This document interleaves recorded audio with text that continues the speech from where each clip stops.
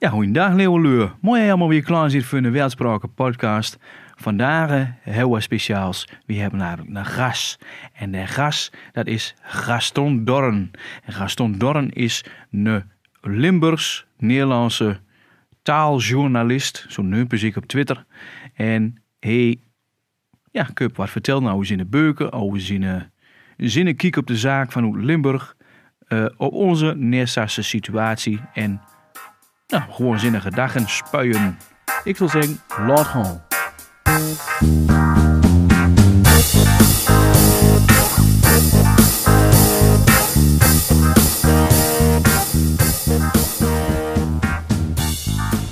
Ja, we hebben dus nu Adeline Gaston Dorren.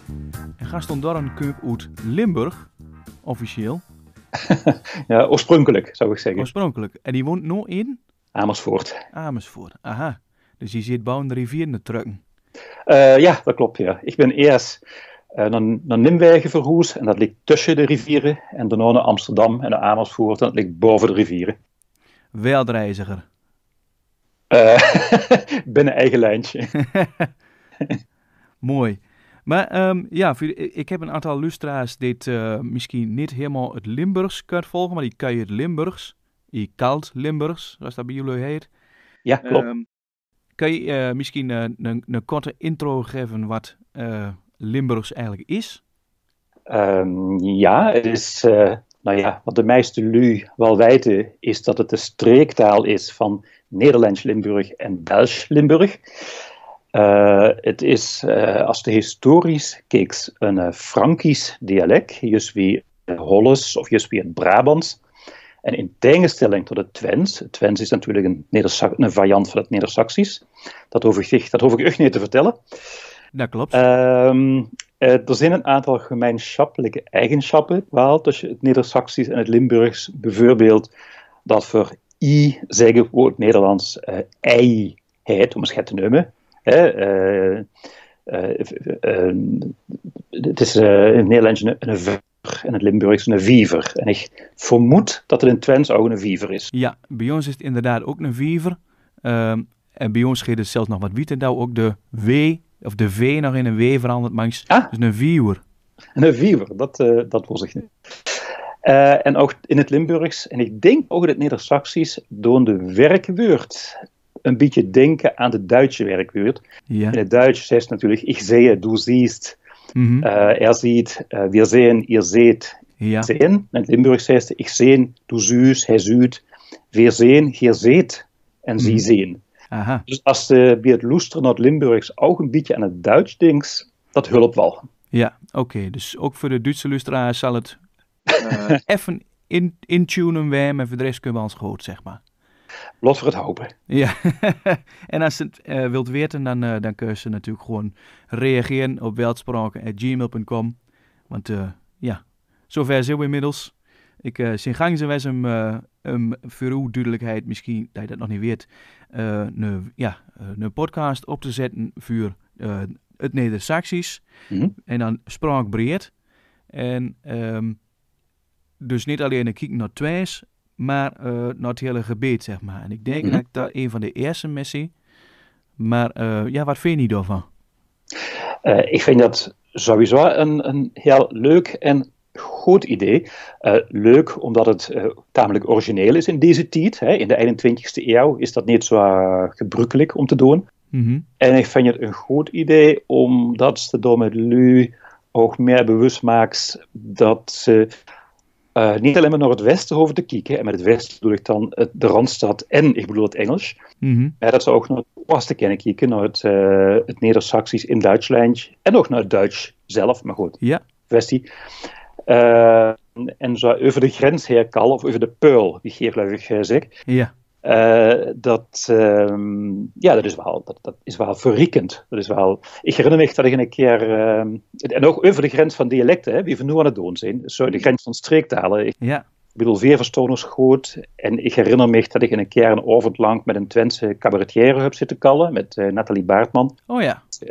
Het in het Limburgs en ik in het, het in het Twents en ik in het Limburgs. Mm-hmm. En dat ging eigenlijk prima. Dat was heel leuk. Ja. Nou, dat is eigenlijk iets wat... ik heb daar zelf een beetje onderzoek naar gedaan in mijn studententijd. Maar het is iets wat de geleerde lui receptieve meersprakigheid noemt. Oh ja. En eigenlijk is dat zoiets... Want het is een mooi bruggetje. Ik noem het altijd in kort lustenspraken. Maar dat, receptieve meersprakigheid, dat is heel wat lettergrepen, heel wat syllaben voor onze Duitse methouders. Maar het kunt erop dalen. Ik spreek min variant en I spreekt dat van u. Mhm. En toch verstaan we elkaar omdat die spraken zo kort bij elkaar linkt dat kan. En in Zweden en in Noorwegen doet ze dat. In Zweden en Denemarken, als ik het goed heb. En eigenlijk in de afwezigheid van de standaardspraken van het Neadersassisch is dat een wijze van communiceren die we eigenlijk altijd aan gebruikt hier. Ja, en ik denk ook dat lui die gewend zijn om Nedersaksisch te kallen, of die gewend zijn om Limbörgsch te kallen, dat die een soort van tolerantie hebben ontwikkeld. En ik bedoel niet tolerantie in de idealistische zin, maar een soort talent hebben ontwikkeld om variatie te verstaan. Ik bedoel, ik ben niet zo vertrouwd met Nedersaksisch, maar in het Limburgs is het heel gebruikelijk dat ze met verschillende dialecten kals, verschillende dialecten van het Limburgs, de verstijstig en af en toe hoorst het of het wat ze niet verstijst, of het grappigs, wat dan toch angst is, of wat ze verwacht. Mm-hmm. En dat is zo'n deel van het dagelijks leven, althans in de tijd dat ik nog in Limburg woonde, in mijn jeugd.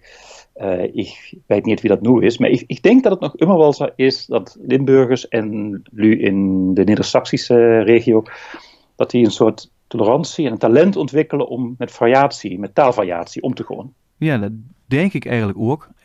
Maar ja, een van de eerste dingen moet, als er wie boet naar ons eigen dorp komt, waar je dan vraagt, is dan wie zingt dit en wie zingt dat? Ik weet niet, dat is iets wat bij ons vaker voorkomt. Ja. Dat, wie zingt werk en ieder zingt werk. Dat soort afstemmen, dat klinkt voor ons dan misschien, wie denkt er nooit zo rauw, maar dat klinkt voor ons een beetje dorps eigenlijk. Maar het is wanneer wie ze goed met elkaar af te stemmen van hoe oude nou eigenlijk, hoe elkaar beter verstaat, zeg maar. Ja, en wat ik dan heel irritant vind, om door even die aan te sluiten bij wat ik van de week gelezen heb, wat ik heel irritant vind, is als jullie dit gewoon corrigeren, omdat ze vinden dat ze in die dorp A moest zeggen en niet B. Ja. Ik kom het voorbeeld tegen, dat was in het proefschrift van een Limburgse vrouw, die begin dit jaar is gepromoveerd. Mm-hmm. Die komt uit Remuñ, uit Roermond. Ja. En die gebruikte het woord tol. Voor gesproken, voor taal, zag ze tol. En die was aan het kallen met een andere vrouw die uit Remuñ kwam. En die was heel erg, ik zal maar zeggen, lokaal chauvinistisch. En die zag, nee, in Remuñ zeggen van dit tol, voor zeggen taal. Ja. Tol, dat is Maastrichts. Ja, dat is heel bekend, ja. Ja, ik vind dat echt irritant. Ik vind dat niet kennen. Dat gebeurt hier ook. En, ja? Ja, en ik vind dat inderdaad ook heel vervelend. Want ik denk altijd van, er zit zoveel aanwijzingen dat uw eigen dialect misschien net, ook net zo onbelangrijk is als dat van een ander, zeg maar. Ja, ja. Dus dat vind ik ook altijd. En helemaal ook een beetje van de oudere garde, zeg maar, van de oudere generaties, die dat naar de jongen toe doet. Zo van, je zingt dat niet goed. Of tegen nieuwkomers, als de nieuwe leu hierheen verhuist en die weet gerne Nedersaksisch leren, dat ze dan zingt van, probeer het maar niet, want dat klinkt bij u toch niet. Oh, wat erg, ja. Tegelijkertijd ken ik me ook een heel klein beetje voorstellen. Want veel hebben natuurlijk in ons gezin een bepaalde taal, dus mijn ouders en mijn zuster en ik. Nou ja, mijn vader is dood, maar met ons drieën. Maar mijn moeder en mijn zuster, die zijn verhuisd. Die wonen nu eigenlijk kort op de diggende buurt, namelijk in Deventer. Mm-hmm. Maar het gevolg is dat vooral mijn moeder heel erg veel Hollese woord in haar Limburgs begint te verwijven, begint te verwerken. Dus opeens zei ze niet meer wiek, maar zei ze wijk. Mm. En dat moet ik nog wel een beetje op mijn tong bieten, moet ik eerlijk toegeven. Ja, het is ook een soort, elkaar wat een hanen toestekken, volgens mij. Dat is het ook een beetje. Ja, maar goed, tegen mij hoeft dat niet te doen, maar ik versta nog wel. Ja, nee, dat gaat helemaal goed. Hartstikke mooi. Nee, sorry. Ik bedoel, mijn moeder hoeft dat tegen mij niet te doen, want die verstoor ik toch wel. Ja. Als die tegen mij ook wijk zit in plaats van wiek, dan denk ik dat een beetje pijn eigenlijk. Een beetje pijn. ja, precies. Mooi, nee, maar dit is de eerste keer dat we elkaar in het echt spreekt. En dat is, maar wie kent elkaar aan de hele zet? Oh, ik moet hem een hozen.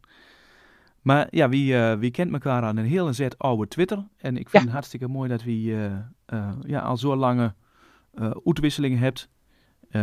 Ik vanuit mijn egocentrische blikpunt en hier vanuit de wereld, de rest van de wereld, zeg maar.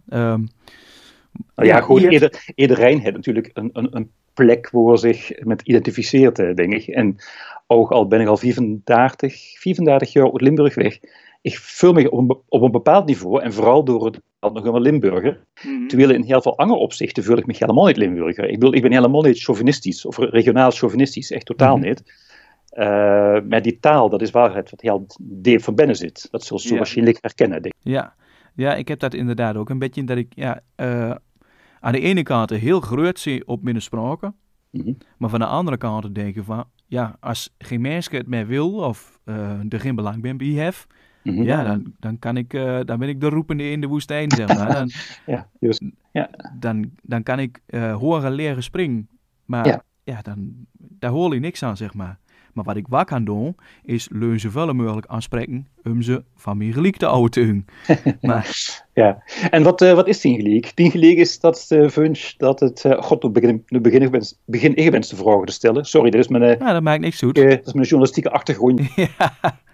Is die gelijk dat iedereen zoveel mogelijk in de regio, althans Neadersassisch, moet kallen?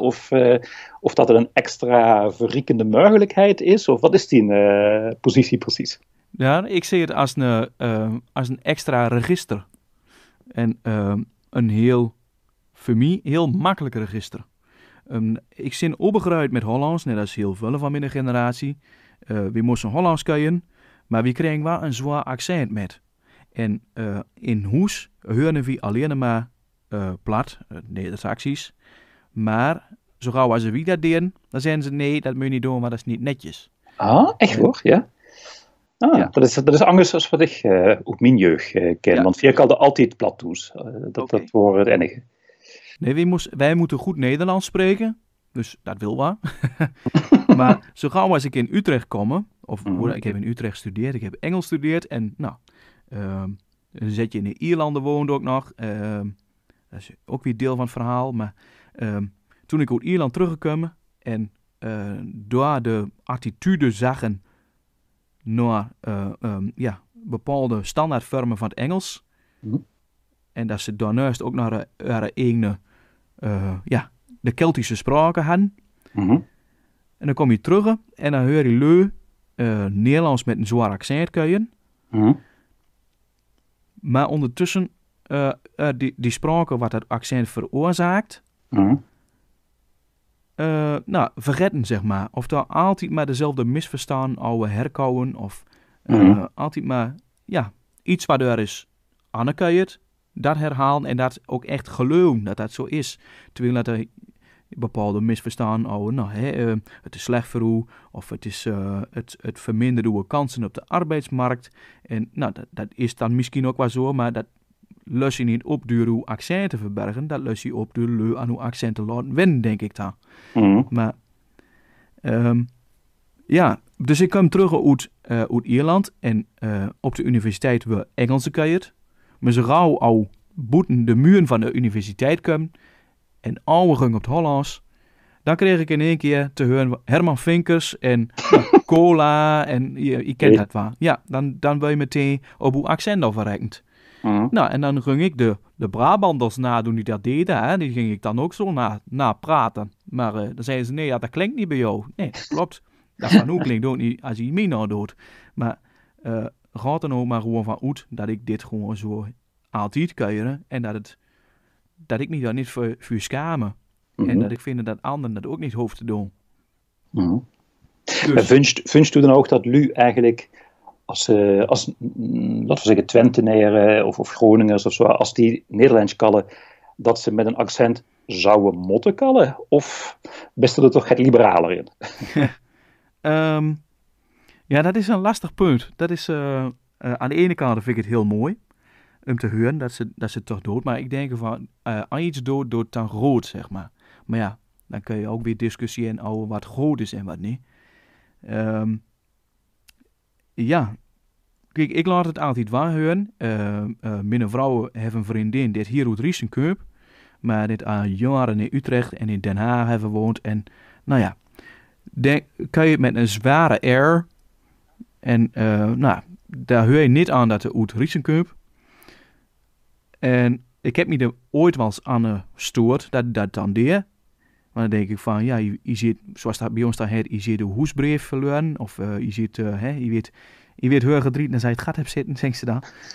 Maar, Ik versta het niet gans, maar ik snap ongeveer wat ze bedoelt. Ja. maar zo van, je weet hoe beter vuur doen dan zij ziet. Maar ik denk dan van, ja, maar je woont door ook. Dus dan doe je er inderdaad ook gewoon aan dat je aanpast. En ja, ik snap dat wel. En, Ja, ik stelde die vraag ook omdat het is een kwestie waar ik zelf wel eens dikker over nagedacht heb. Zeker toen ik in Amsterdam ging wonen, heb ik mijn eigen accent, of mijn eigen uitspraak van het Nederlands, wel behoorlijk verholles, zou ik maar zeggen. Dus, verwest-stedelijker gemaakt. Ik bedoel, ik kan niet plat Amsterdams of zo, maar wel ja, een soort standaard. Ik noem het altijd plastic holles. En dus tenzij ik heel meug of emotioneel ben, klink ik tamelijk neutraal. Hoe er niet zo goed waar ik vandaan kom. mm-hmm. Maar dat doe ik in andere talen eigenlijk ook. Als ik Engels kal, probeer ik eigenlijk ook niet met een Hollands accent te kallen, maar met een soort van, ja, mid-Atlantisch, een beetje tussen Brits en Amerikaans in of zo. En als ik Duits kal, ik ben wel eens in het verleden aangezeven voor een Duitser, toen ik 16, 17 word. Dat vind ik eigenlijk ook wel leuk, moet ik zeggen. Dat voelt toch een beetje als een prestatie. Ja, dat is een overwinning, ja. Precies, en het is ook leuk om een beetje, ja, wie ze in het Engels zeggen, to blend in, op te gaan in het grote geheel. Mm-hmm. Dus ja, ik vind het een beetje een dilemma, moet ik zeggen. Ik schaam me zeker niet voor mijn dialect, helemaal niet, in tegendeel zelfs. Maar ik vind het ook weer niet heel leuk om Hollands met een zwaar Limbörgsch accent te kallen. Dus ja. Ja, het gaat eigenlijk twee kanten op, hè. Kijk, bepaalde... kijk, zo gauw als iemand een westers accent heeft, dan klinkt dat voor ons al heel gauw pretentieus en bedweterig. Even zo het oosten bedoel je? Ja. Ja. Ja, wat voor in Limburg een grote moel noemen, ja. Dat is een Hollandse grote moel. Ja, dus een grote muil. Ja, een schreeuwert. Een westerse schreeuwert noemen we dat. Ja. Een schrijver, een watchwerk. Het valt me ook altijd op dat leu in ieder geval uit versterkte gebeen ook harder köyert. Echt qua volume. Is dat zo, ja? Ja, dat valt echt op. Als je bij ons in Twente op een terras gaat zitten of weet ik wat, dan kun je die wat nu zo aan een tafel zit niet verstaan. Of dan bedoel ik niet dat ze onduidelijk köyert, maar dat ze zachte, leise köyert, zeg maar. Ze past zich aan naar van, ja, een ander hoeft niet te horen wat mij bezig hult. Mm-hmm. En zo gauw als er een Hollander of iemand uit Holland, zeg maar, uit het Westen gaat zitten, dan kan je direct horen, zeg maar, dan gaat het meteen een stukje harder. En, ja, dat herken ik tot op zekere hoogte wel. Ja, dat is waar. Aan de ene kant is dat misschien dan ook wel weer dat ze zeggen van, ja, ik heb geen schaamte of iedereen mag me wel horen. Mm-hmm. Maar bij ons is de cultuur daar misschien anders dat wie denkt van, ja, een ander hoeft geen last van mij te hebben. Mm-hmm. Maar zij ziet dat dan niet als last. Nee, je kunt zeggen, een ander hoeft geen last van mij te hebben, maar je kunt het ook interpreteren als een soort schaamte inderdaad, of een soort beschettenheid, dat ze niet wil uitkomen voor wie ze best of wat ze denkt of zo. Dat kunt ze ook weer op twee manieren interpreteren. Ja. Je hebt een aantal boeken geschreven. Ja. Kun je daar iets over vertellen? Je hebt bijvoorbeeld Lingo, geloof ik. Ja, dat klopt. Dat is een beetje ik zal proberen de korte versie te vertellen. Dat is, ik heb in het Nederlands een boek geschreven, dat heet Taaltoerisme. Ja. Dat is in het Engels vertaald, maar ook bewerkt en langer gemaakt en een beetje veranderd. En dat is onder de naam Lingo uitgekomen. Het is ook nog in een paar andere talen uitgekomen. Duits bijvoorbeeld, Spaans, nog een paar talen.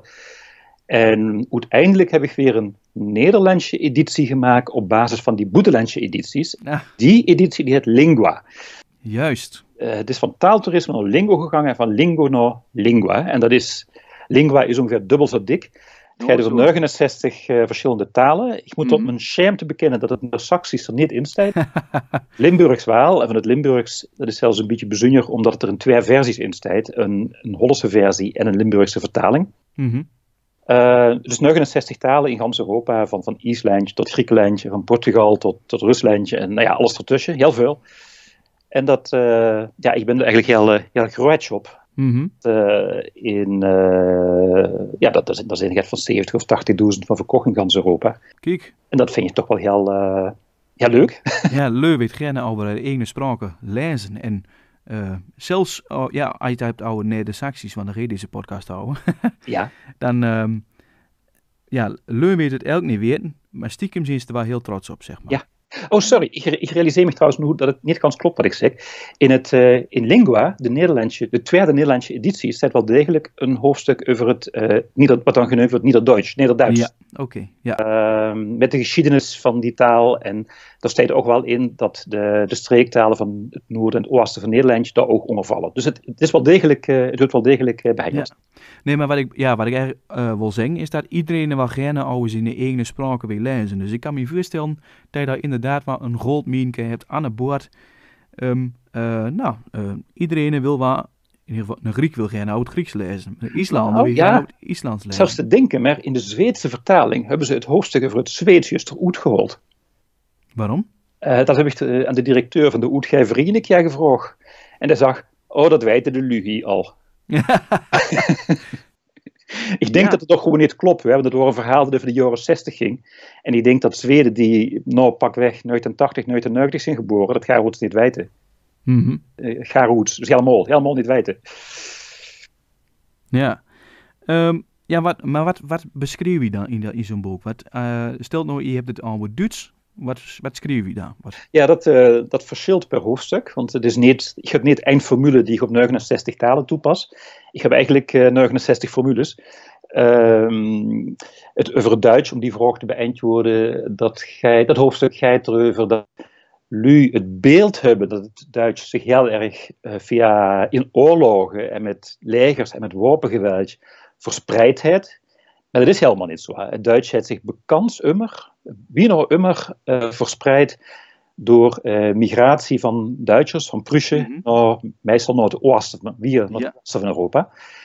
En de enige keer dat het Duits zich met wapengeweld heeft proberen te verspreiden, namelijk de Eerste Wereldoorlog en de Tweede Wereldoorlog, heeft het juist het omgekeerde effect gehad, want ze hebben natuurlijk beide oorlogen verloren. En het resultaat is dat het Duitse taalgebied nu een stuk kleiner is als voor die tijd. Ja. Dus er zijn wel uitzonderingen, maar de grote lijn is dat het Duits zich altijd vreedzaam heeft verbreid en als gevolg van oorlogen kleiner is geworden. En dat is voor jullie een verrassend inzicht. Ken je het Unser Duits? Nieuw-Guinea is dat, hè? Ja. Ja. Dat staat natuurlijk niet in het boek, want dat is niet in Europa, maar ik heb er wel voor gewerkt, ja. Ja, ik ook. Nee, maar ik dacht van, misschien weet ik daar iets van. Dat is een Creooltaal, hè? Ja. Het Duits. Uit de tijd dat een deel van Nieuw-Guinea een Duitse kolonie wordt. Ja, want dat weet heel veel leuning. Dat Duitsland ook heel wat kolonies heeft gehad. Ja, het is ook nog 7, 8 geloof ik, ja. Micronesië, meen ik geloof. Ook Afrika. Ook in Afrika een paar. Ja, Namibië geloof. Klopt, en Tanganyika, wat toen nog Tanganyika hadden. En nog het, wat ik nu vergeten ben. Ja, nou, mooi. Bij die andere 68 hoofdstukken, die gewoon eens even de meest uiteenlopende dingen. Dat kent gewoon over de woordenschat, of dat kent gewoon over de klank, of over de geschiedenis, of over de grammatica. Dat probeer ik dan zo toegankelijk mogelijk te verklaren. En dat zijn altijd dingen die verrassend zijn. En ja, ik probeer het ook wel zo wat te schrijven, dat ze er af en toe eens om kunnen lachen. Oké, dus dingen waar u aanspreekt, zeg maar. Ja, en waarvan ik hoop dat ze de lezer ook aanspreken. En dat blik, want er zit al 80.000 beuken verkocht. Ja, dat is als bekend zeggen, hè? Ja. Mooi. En maar nog iets anders. Hoe zit dat met dat Vietnamees? Want je hebt geprobeerd Vietnamees te leren. Nou, ik moet toch eerlijk bekennen, ik ben er vorige week met gestopt. Het is een lelijke nederlaag, maar ik ben er met gestopt. Maar laat ik eerst vertellen waarom ik toen het begon. Ja. Ik heb de afgelopen 3 jaar gewerkt aan een boek over de 20 grootste talen van de wereld. Ja. En een van die 20 talen, dat zou ze niet verwachten, maar een van die 20 talen is het Vietnamees. Dat staat ongeveer op positie 20. Het Vietnamees gaat van een 84 miljoen sprekers, die hoofdzakelijk in Vietnam wonen natuurlijk. Ook die 20 hoofdstukken hebben weer allemaal verschillende invalsheuken. Maar één van die invalsheuken leek me leuk als dat zou zijn dat ik zelf zou proberen een taal te leren waar ik echt helemaal niks van begreep aan het begin. Dat had natuurlijk Chinees kunnen zijn, maar Chinees is wel verschrikkelijk lastig vanwege die karakters. En Vietnamees wordt geschreven in Latijnse letters, gewoon juist wie het Nederlands en juist wie het Neadersassisch en Limbörgsk. Dus ik ben aan Vietnamees begonnen. En ja, dat is wel een pittige uitdaging, kan ik je verzekeren. Maar ik heb woordjes geleerd, grammatica geleerd. Ik ben 3 weken naar Vietnam geweest om me daar een beetje onder te dompelen. Ik heb er wel genoeg van geleerd om heel klein gespreksjes te kunnen voeren en genoeg ervan geleerd om een hoofdstuk te kunnen schrijven. Ja. Maar nu dacht ik hou gevraagd aan mijn docenten, waarom zou ik doorgaan? Ja, en die docenten kosten eigenlijk geen enkel gooierij bedenken. De enige rij die ze houden voor van, ja, als je hier kunt wonen, dan is het heel handig. Ja, dat snap ik. Ja. En als ze een bedrijf wil beginnen, exportbedrijf met Vietnam, dan is het handig. Ja, daar ben ik niet van plan. En als de Chinees wilt leren, is het ook handig, want de talen zijn wel, of het Chinees en het Vietnamees erg beïnvloed. Maar ja, ik wil dus geen Chinees leren, dus ik ben weggestopt. Helaas. Oké, nou. Het was heel veel tijd en ik heb er niet zoveel aan, dus ja, vandoor. Ja. Maar waar je met Vietnamees heel slim hebt, volgens mij, is diacritische tekens. Ja, dat klopt. En misschien wat 3 per letter. Nou, 2. Geen 3, wel 2. Oké. Ja, maar zo zit het er wel goed namelijk. Dus diacritische tekens om de klank te veranderen. Juist wie in die spelling heb je op de A soms een bulkenstoren, een rondjestoren. En dan is het denk ik een O. Ja. Dat soort dingen hebben ze in het Vietnamees ook. Maar daarneven hebben ze in het Vietnamees ook nog heel veel diacritische tekens, 5 namelijk, om de toon te beschrijven. Dus ze maken onderscheid tussen bijvoorbeeld, wat we zeggen, naam.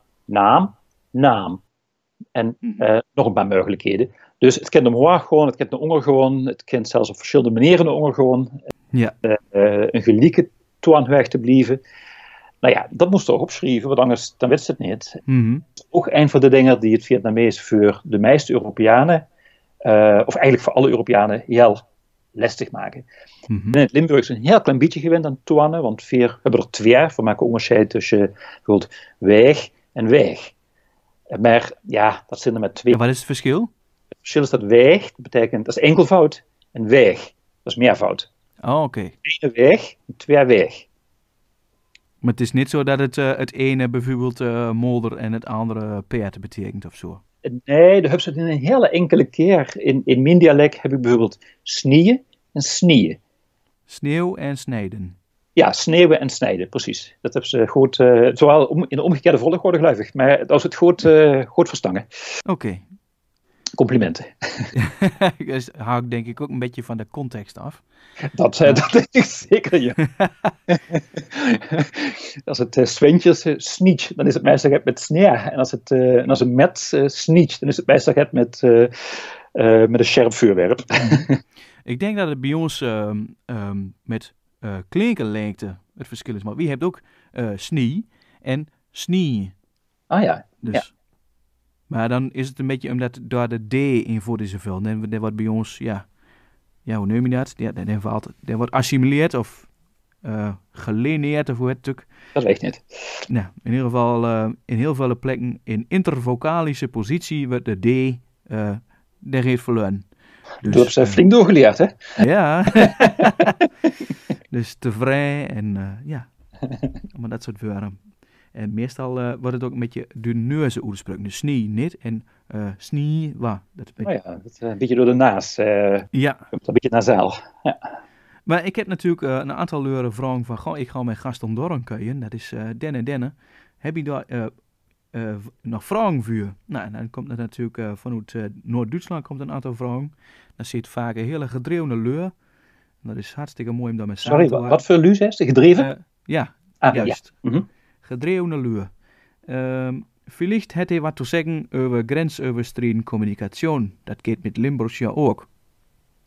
Ja, dat klopt. Dat gaat met Limbörgsch ook. Maar het puntje is binnen ik ken vooral Zuid-Limburg. Binnen Zuid-Limburg, dus in het oosten van Zuid-Limburg, zoals Kerkrooy, Vols, Wielen en nog een paar plaatsen, daar kallen ze een dialect. Ja, dat is eigenlijk meer Duits als Limburgs. En ze kennen heel goed kallen met Prussen. Mm-hmm. Ze kennen eigenlijk niet zo heel goed kallen met andere Limburgers. en een vriend van mij, dat komt uit Wielen, en verkallen eigenlijk altijd Hollands met een, want ik verstond die dialect heel. Terwijl ik verstond Maastrichtenaren en ik verstond die uit Venlo en uit Remun en uit Zittert. Dat is allemaal geen probleem. Dus er loopt eigenlijk een soort taalgrens door Zuid-Limburg. En in het oosten kennen ze goed over de grens herkallen. Maar als ik met Prussen wil kallen, dan kal ik gewoon Duits. Dat is echt het handigste. Mm-hmm. Oké. Ja, ik verneem dat zelf ook een beetje. Want ik maak er altijd natuurlijk een punt van. Om zoveel mogelijk plat te krijgen. Als ik een paal overal. Wie zegt dat ook, een paal over? Maar ik kom dan in het Münsterland terecht. En in het Münsterland is het plat een heel stukje voort, zeg maar. Wie heeft heel lang die grenzen gehad. Waardoor het besef van die grenzen het idee ontsteunt dat ze heel ver van het centrum ligt van Nederland. Mm-hmm. En waardoor we heel beholden zit met onze spraken, zeg maar. Heel veel leuk kan je het nog dialect van, wie hebt nooit wat anders, home, zeg maar. Mm-hmm. Maar in Duitsland, de hele grote steden als Münster en, wat ligt er allemaal nog meer. Mm-hmm. Dus daar is veel meer invloed van Boeten of Hennekum. Münster is voor mij ook een studentenstad. Osnabrück is een Münsterstad. Ik moet trouwens van de Duitsers Ossenbrugge zeggen. Want dat is goed plat. Mm-hmm. Maar er zit heel veel aanwas van Boeten of Hennekum. Hetzelfde als wij bij ons in Eske hebt. En in Almelo en in Hengelo. Maar als de Boeten nog mee, dat kan je het nog een beetje plat. Maar de invloed van oude vöär, zoals je dat dan noemt, is dat een beetje voort, zeg maar. Nou, dan moet ik wel zeggen, de huisdeuver Enschede, zal ik maar zeggen, Enske. Yeah. Mijn papa is daar opgegroeid in Enschede. Hij heeft Limburgse ouders, maar hij is geboren en opgegroeid in Enschede. Maar die kalde in zijn jeugd Waal Twins. Die kalde Toes, weet hij het niet zeker, Nederlands of Limburgs? Limburgs, geloof ik. En op straat kalde hij met zijn vriendjes. En op school kalde hij met zijn vriendjes Twins. Dus ook de import, die kent het wel. Ja, nee, ik wil ook niet zeggen dat het helemaal niet is aanworden door de nieuwkomers, zeg maar. Want ik ken zelf ook een vrouwke, wat hier voor de leefde hen is kom met een of andere vrachtwagenchauffeur. En die komt zelfs uit Sardinië. Ah. En dat is prachtig om te horen, zoals ten heel mooi ouderwets Riesens kan. Maar wel met een Sardijns accent. Ja, wat leuk. Ja. Sardiens, moet ik ook zeggen. Maar ja, het is net wat zengeriger en wat... als ze wat geagiteerd raakt, zeg maar, wat opbeweun, dan komt er ook nog wel wat meer Sardiens bij tussen duur, zeg maar. En dat is dan heel grappig om te horen. Ja. Maar zeg maar vooral onze klinker- of medeklinkerclusters, daar hebben we dan moeite met. De volgende vraag is... wat door spraakmodernisering en renormalisering van mindertaalspraken als likwaardige alldagsspraken? Wacht even, dat snap ik niet meteen. Kun je dat nog eens een keer zeggen? wat de spraakmodernisering en renormalisering van mindertalspraken. Wat is renormalisering? Wat is renormalisering? Dat concept ken ik niet. Ja, dat vraag ik me ook af wat daarmee bedoelt. Maar kijken en dan even door den grensoverschrijdende aspect met binnen. Ik zou me kunnen voorstellen dat hij of zij het bedoelt wie standaardisering van de regionale talen, van de streektalen? Ja, of... ja dat was überhaupt, of overheupt moet ik van u zeggen, maar overheupt moet ik zeggen. Ja, dat was de aanleiding voor dit gesprek volgens mij. Dat iemand wil zeggen over de standaardisering van ons Neadersassisch of streektaal in het algemeen. We houden het dan een keer over inderdaad, of doorhouden het dan een keer over online. En ik heb daar wel eens met andere sprekers van het Limbörgs over gekald, over gediscussieerd.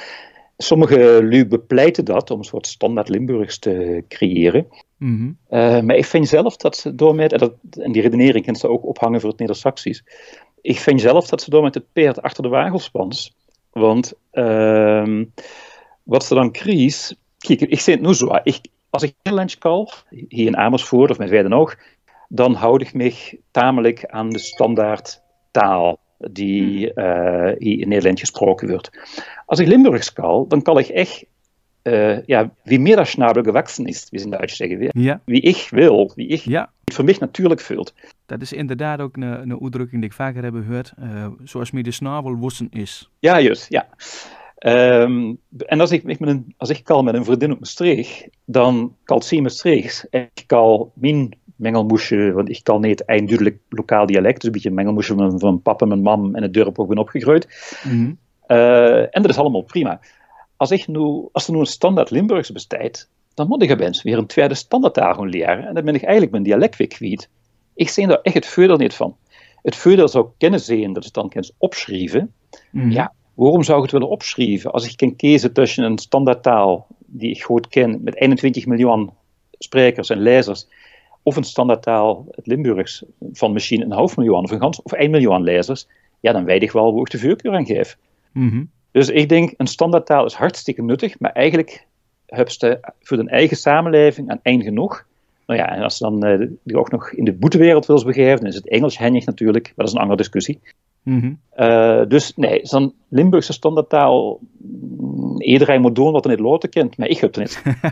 En diezelfde redenering zou ik ook voor het Neadersassisch ophangen. Het enige verschil is misschien dat ze dan te maken krijgen met Nederlands en Nederlandse Neadersassisch sprekers en Duitse Neadersassisch sprekers. Dat heeft een beetje toegevoegde waarde. Maar goed, dat zak ik er ongeveer tegenaan. Ja, nou, dat is inderdaad een van de dingen waar ik ook wel minder bedenkingen bij heb. Wie kent inderdaad een standaard, maar net als hij zegt, zo gauw hij daarmee begint, dan zet hij alle lokale dialecten bij elk voet als niet standaard, waardoor ze eigenlijk 2 standaardspraken tegenover zich hebt en nog minder bestaansrecht hebt. En daarbij, zoals ik net in het begin van het gesprek ook al zei, hoe zeg ik dat nou? Wie valt nou terug op die lustenspraken, op dat receptieve meersprakigheid? Ja. En dat hult ons scherp, zeg maar. Dat hult ons,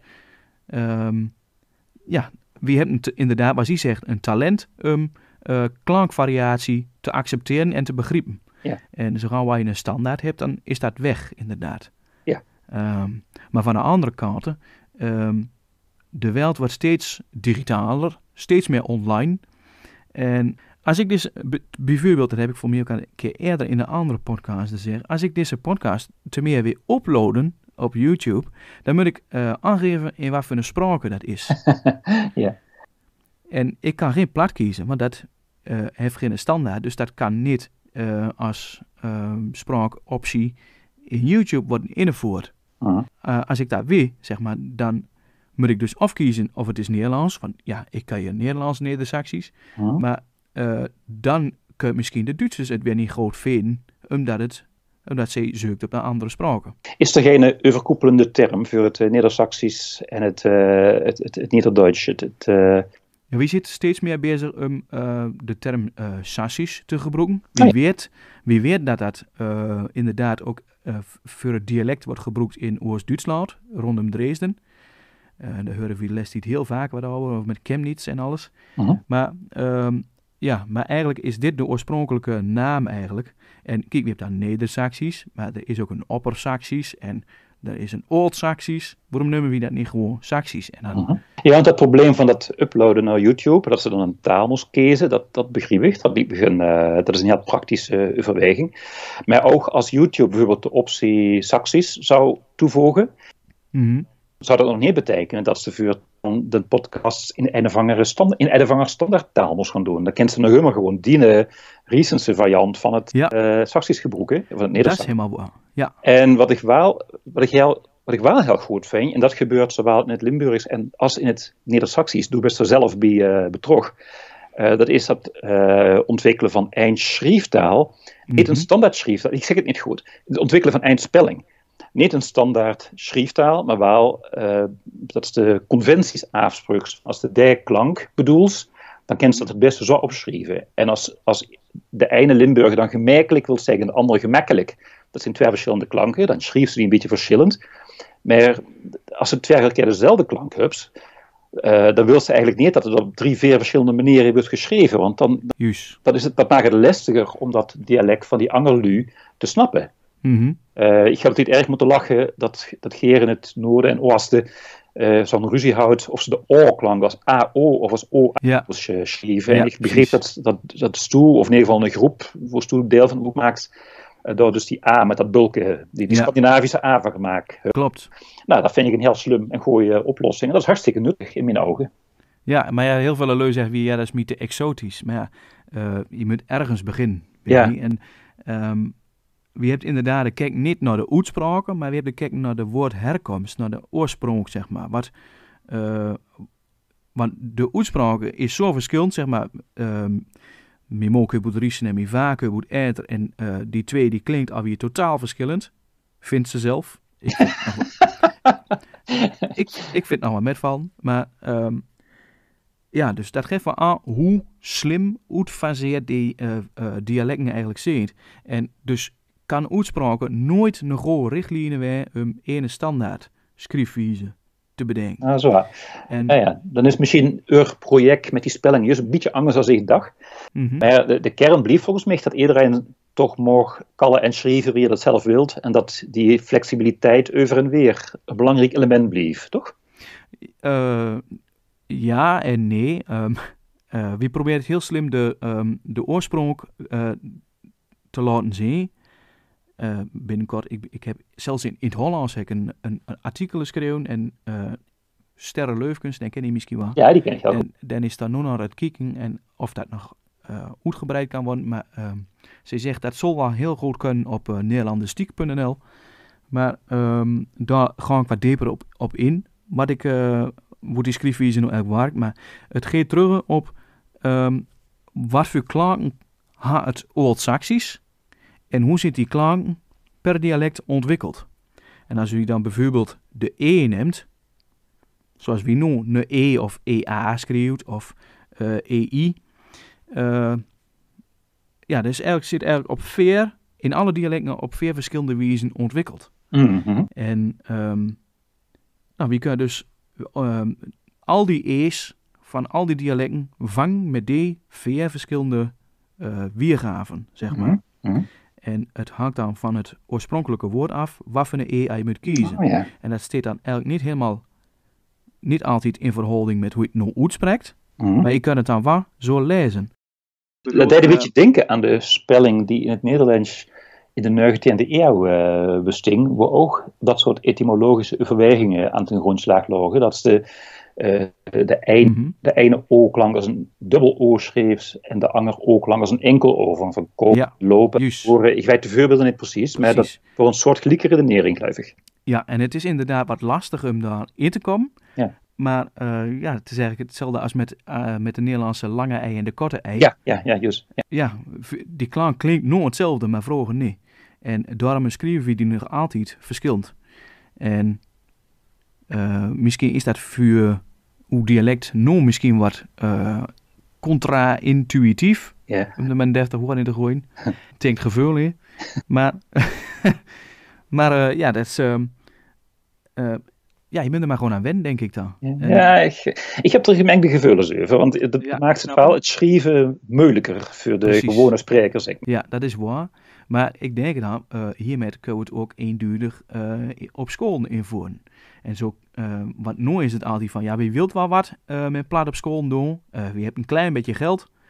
Maar al dat geld wordt nu besteed aan bijvoorbeeld, als ik kijk, er wordt een blad ontwikkeld, dat heet de Wiesneuzen. Dat is een blad voor basisscholen, voor lagere scholen. Dat is begonnen in Drenthe volgens mij. Maar dan begint de Noord-Alweriselaars, die heeft het nou ook over hem. Maar die zegt dan van, ja nee, maar het is Drents, daar kan niks met. Dus daar moet een commissie moeten zich over buigen om dat in een andere schriftwijze te zetten, zodat het de Noord-Alweriselse schriftwijze is. Nou, en dan hebben ze gezegd van, ja, maar we hebben niet zo heel veel budget, dus dat wil ook gerne in Twente liek zo invoeren.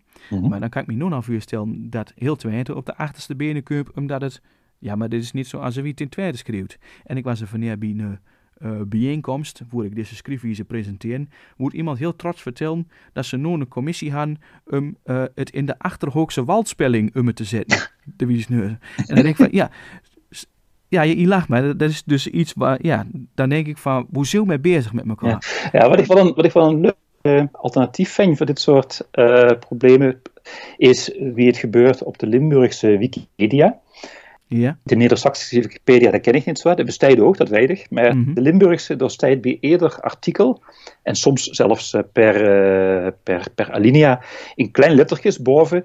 Dit stuk is geschreven in het Noorbergs, het IJsders, het Heijes, noem maar op. Zo gaat het inderdaad ook op de Neadersassische Wikipedia. Dus, maar dan hebben ze hetzelfde wie in de spreektaal, namelijk dat lu gewend raken en gewend blijven aan de diversiteit die er in het echt ook bestaat.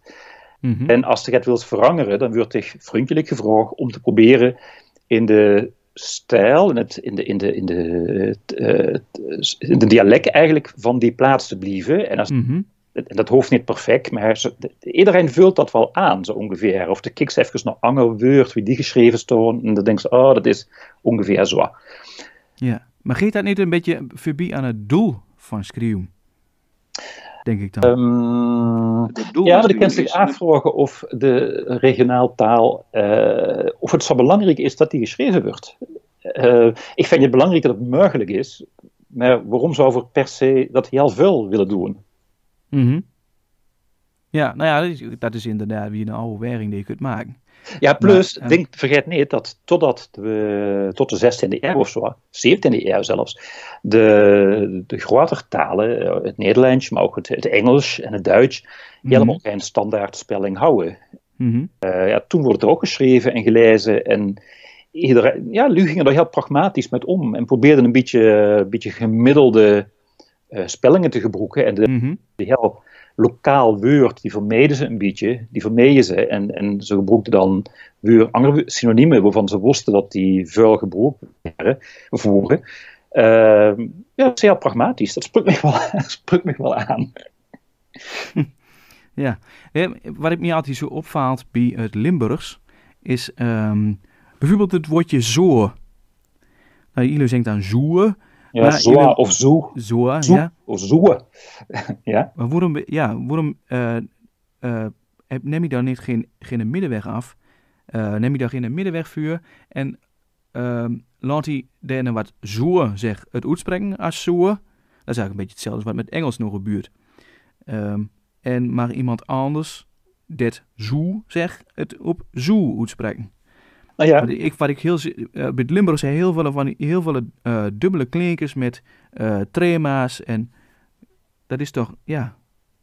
Ja, we doen het toch niet voor u, we doen het voor onszelf. Maar, maar ik snap hem.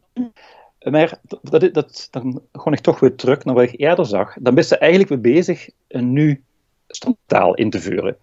En we hebben al een standaardtaal, dat is het Nederlands. Dus ik zie de meerwaarde ervan gewoon niet zo. Wat mij betreft, Ik vind het prettig om af en toe in e-mail of op sociale media of eens een keer als ik een tekst voor mezelf schreef, om dat dan ook te kunnen doen, en zodat ik een beetje weet wat een handige manier is om al die klanken op te schrijven, en dat het ook een beetje consistent is, niet te consistent anders. Maar ik vind het niet zo belangrijk dat het ook van persoon tot persoon, of van dorp tot dorp, of van regio tot regio consistent is, want ja, ik zie de meerwaarde niet, en ik vind juist het onderhouden van die diversiteit misschien nog wel nuttiger. Mm-hmm. Ik denk dan altijd van de diversiteit komt weer naar boeten, zo gauw wij het gaat uitspreken. En de uitwisseling te stimuleren, wat wij nu heel vaak krijgt.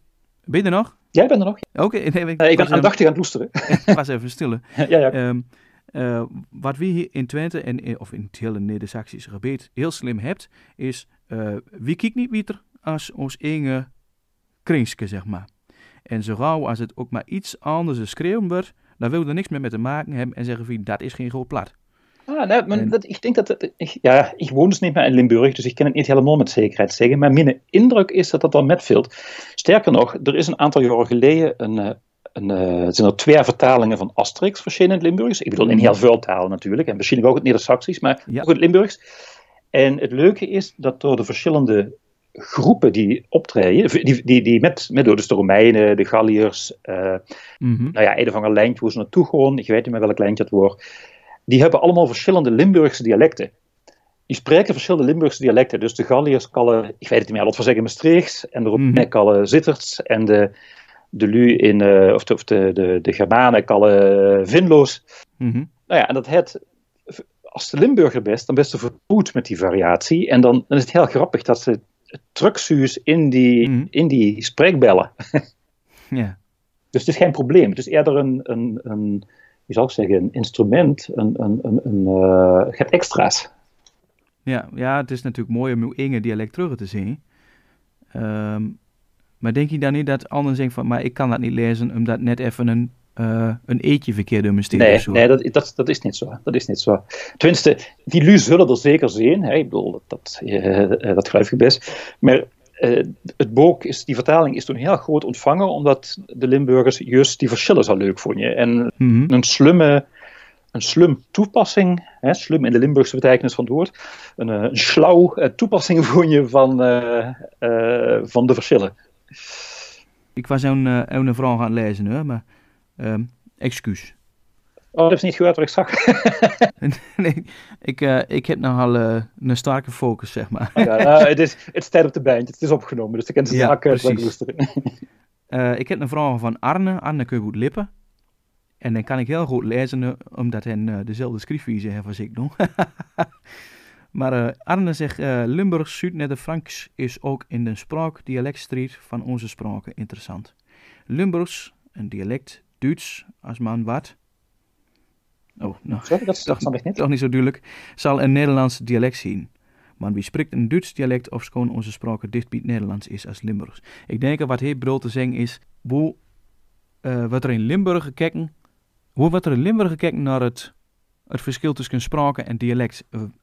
Besteedt het besef dat Limburgs een eigen sprake is? Of dat het meer een dialect is? Of, ik vind het moeilijk om te zeggen wie de Limburgers over denken, omdat ik gewoon niet met zo'n dikke Limburg kom. De lui die ik spreek, die beseffen in ieder geval wel dat het als een streektaal erkend is en ook wel dat het in ieder geval geen slecht Nederlands is. Ik bedoel, toen ik heel klein was, toen dacht ik, het Limburgs is een soort raar Nederlands. En pas toen ik het opgroeide, toen dacht ik, het is gewoon Angus en er zit systeem in en het is ook Johan en zo weer en zo weer. Maar wie sterk dat besef op dit moment is onder de Limburgs-taligen, dat zou ik eerlijk gezegd niet durven zeggen. Oké. Nou ja, volgens mij is begint het bij ons het besef een beetje te komen dat je echt wel wat bijzonders hebt hier. Hier is inderdaad ook heel slim, omdat het ook niet echt duidelijk is aan te wijzen waar het Nedersassisch begint en waar het ophult, zeg maar.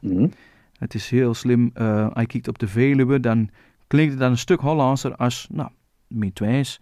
En Merises-Twijs klinkt misschien nou weer een stuk Hollandser als het Oost-Twijs, hoe ze weer met doe begint en, en allerlei vreemde klankverkortingen hebt. Nou, vreemd, dat is meer misschien niet het goede woord, maar... maar, nou ja, bijvoorbeeld... ja, goed, ik zeg... nu moet ik even denken. Bijvoorbeeld tegel. Ik zeg dat met een e, tegel. Maar in Oost-Twijs zeggen ze tegel. Oh ja, dus wie ze in met tegels maken is ook een tichelaar in het Nederlands. Mm-hmm. Een ouderwets Nederlands dan. Ja. Dat is ook zo'n korte klank. Nou, volgens mij, ik zie hem wel aardig duur. Heb je nog dingen die je kwijt wilt? Ik heb hier niet een liesje liggen, nee. Ik denk dat we moeten agree to disagree over wat nu wiesheid is op het gebied van standaardisering van de streektaal. Ja. Maar ik zou zeggen, blijf zich ervoor inzetten en kijk wie het komt. Ik bedoel, als het aanslijt, dan ben ik de laatste om daar negatief over te denken. Dan denk ik, dat is er gewoon gelukt hoor, in het oosten. Mm-hmm. En wie vind ik het nog wel leuk, even met een beetje aanbieden bij de Oostelingen. Ik ben, doordat mijn vader uit Enschede komt, uit Enschede komt, ben ik al ons leven fan van FC Twente.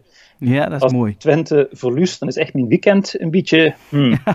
En als Twente wint, dan heb ik een goed weekend. En ik ben toch afgelopen mei, geloof ik, toen ze degradeerden, ook behoorlijk... hoe het veld geslagen geweest.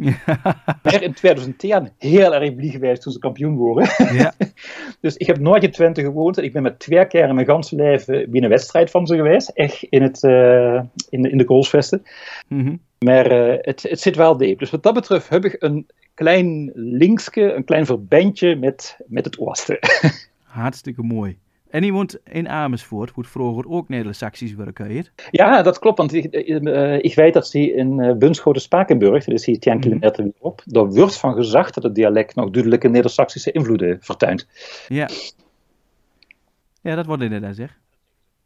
Nou ja, daar hebben we inderdaad ook iemand voor in ons Neadersassisch schrijfwijze groepje, dat er weer van ons van weet. Van de Keup van de Veluwe en maar dit is, ik denk voor hem nog het grootste...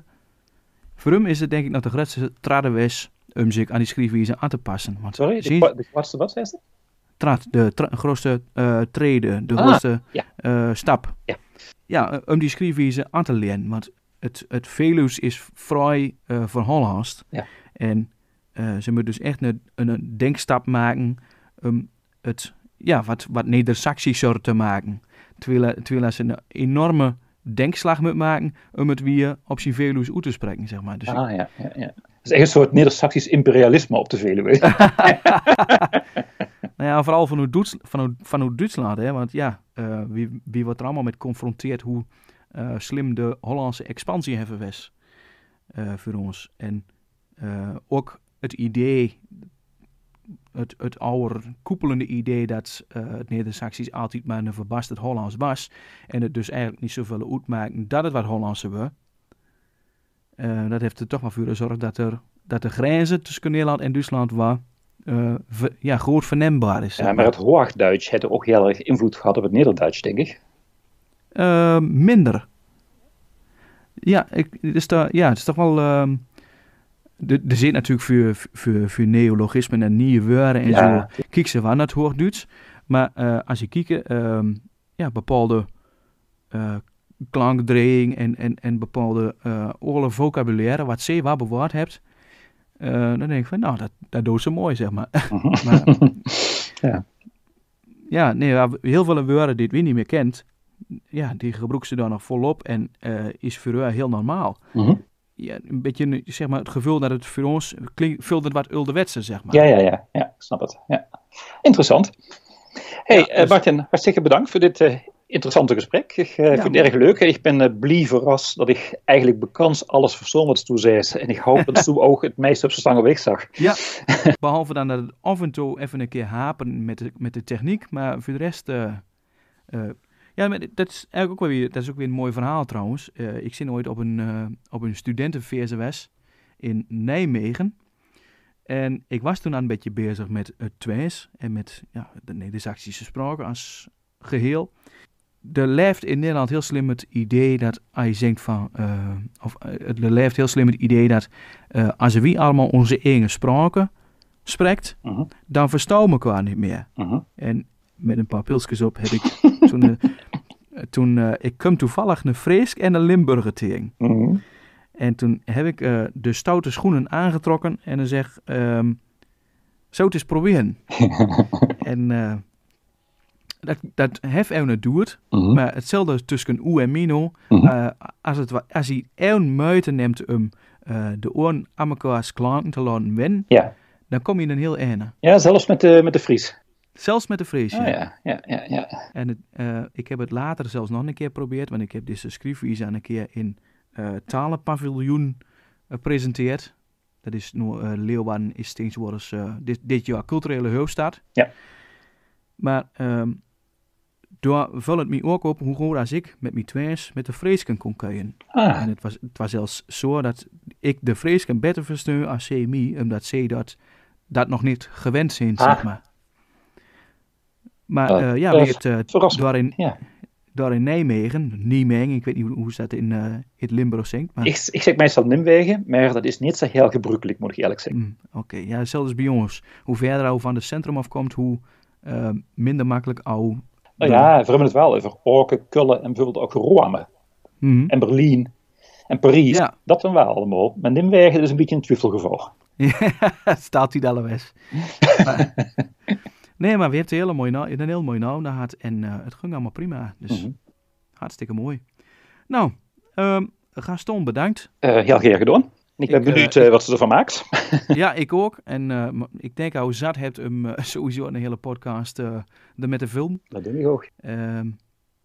Is gewoon... Ik vind het ook mooi dat het wat lusser is en dat het wat meer een gesprek is dan een interview. Oké, prima. Gelukkig bedoel ik, dat is ook niet vervelend vind. En als er nog een aanvullende vraag hebt van de week, dan neem ik even contact op. Dat is gewoon niet aan het werk, dus dat is geen probleem. Nou, dat is hartstikke mooi om te weten. Gaston, bedankt. En, een goed weekend weer. Ja, van hetzelfde. Met de FC Twente overwinning van gisteren. Dus dat is ook weer leuk. Misschien dat ze een paar rode kaarten houden moeten krijgen, maar die hebben ze niet gekregen. Dus dat is dan nog weer goed afgelopen. In Twente skiën te zonnen, dus. Ja, hier ook, ja. Dus, een mooie dag. Goed. Gaston, bedankt. En tot op internet, tot online.